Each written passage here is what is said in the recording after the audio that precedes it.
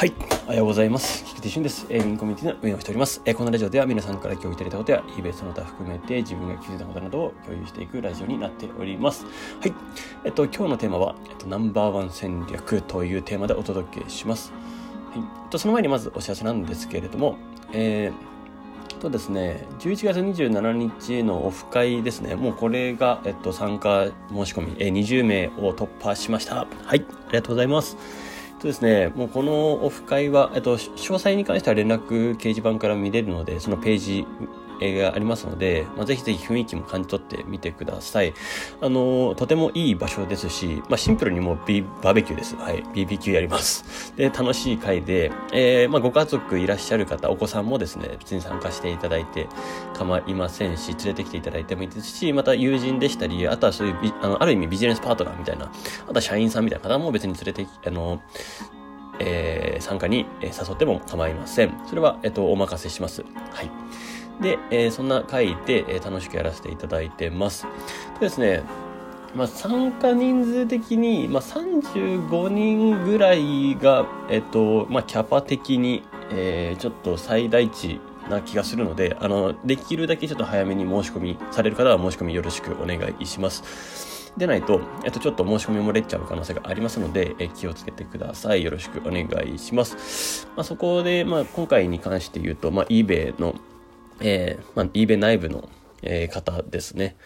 そこの方も、ちょっと今回、来ることになったので、ちょっとね、そういう話も、一緒に交えてできたらいいかなとも思っています。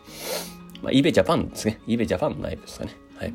で、そんなところでですね、オフ会をやりますので、ぜひお楽しみにしてください。遠方から来られる方もですね、宿泊できる場所もありますので、そちらも、一緒に宿泊して、楽しめたらいいんじゃないかなとも思います。よろしくお願いします。はい。なところですね。あと、昨日も今日もですね、情報共有をしていただきありがとうございます。ニコちゃんさん、インボイス、はい、電子帳簿のまとめたダウンロードですね。ありがとうございます。そして、私たちが一番重要そうなところをピックアップしてくれたところ、ありがとうございます。7年間 HDD 持つのか、確かに本当ですね。っていうところですね。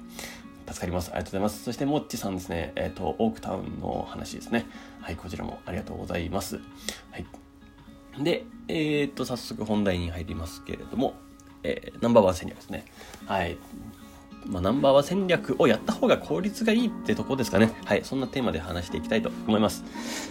これはですね、それこそ eBay をコツコツやってきた人たちの話を最近聞いてきたので、ある意味、その人たちの、話からもなんですけど、やっぱどこかの領域で、自分は絶対負けないっていうような、ものを目指しながらやっていくことが結果的に効率が良くなるっていうのが、だんだん分かってきたという感じですかね。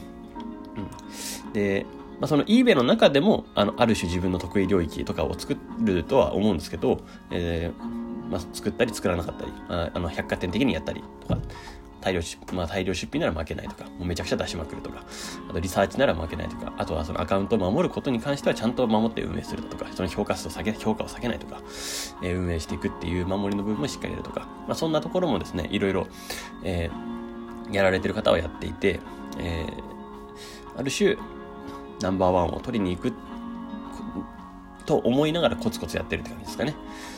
でそうすると、売り上げもやっぱり、それに比例して上がりますし、でそうなったら、また別の事業に着手しやすくなるというような感じですね。なので、どこかの領域でナンバーワンを取りに行くっていうのは非常に重要な戦略だと思います。で、それがどこの領域なのか、めちゃくちゃニッチな領域でいいと思うんですよね。それぞれのニッチな領域を探して、そのために切り開くというところです。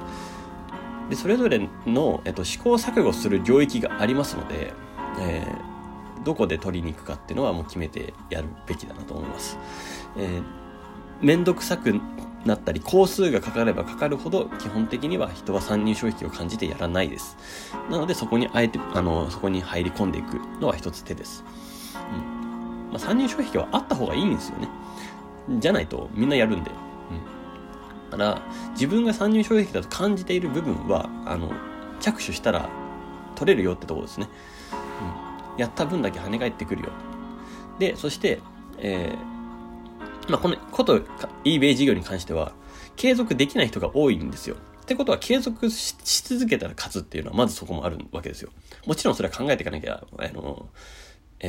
いけないところはありますけど、ただ続けられないのも一つですし、結果飽きて頑張り続けられないっていうのも一つになっちゃうんですね。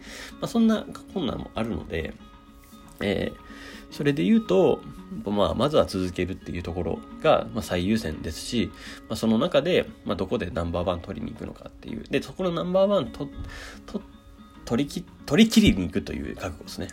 という思いを持ってやっていくと、だんだん切り開けてくるので、それをやって、で、別の、また、仕組み化していったりして事業化していくっていうような流れになるんじゃないかなとは思います。そうするとですね、利益の享受が、得られやすいということですね。そんなところを、意識しながらまたやっていければいいんじゃないかなと思います。はい。最近はね、ちょっとコミュニティの中のいろいろ話をさせていただきましたが、今日はちょっとこういう話でまた戻っていきたいと思います。オフ会が楽しみになってきました。あと3週間後ですね。もう3週間後かという感じでなってますが、埼玉のバーベキュー会場最高です。はい。ぜひ。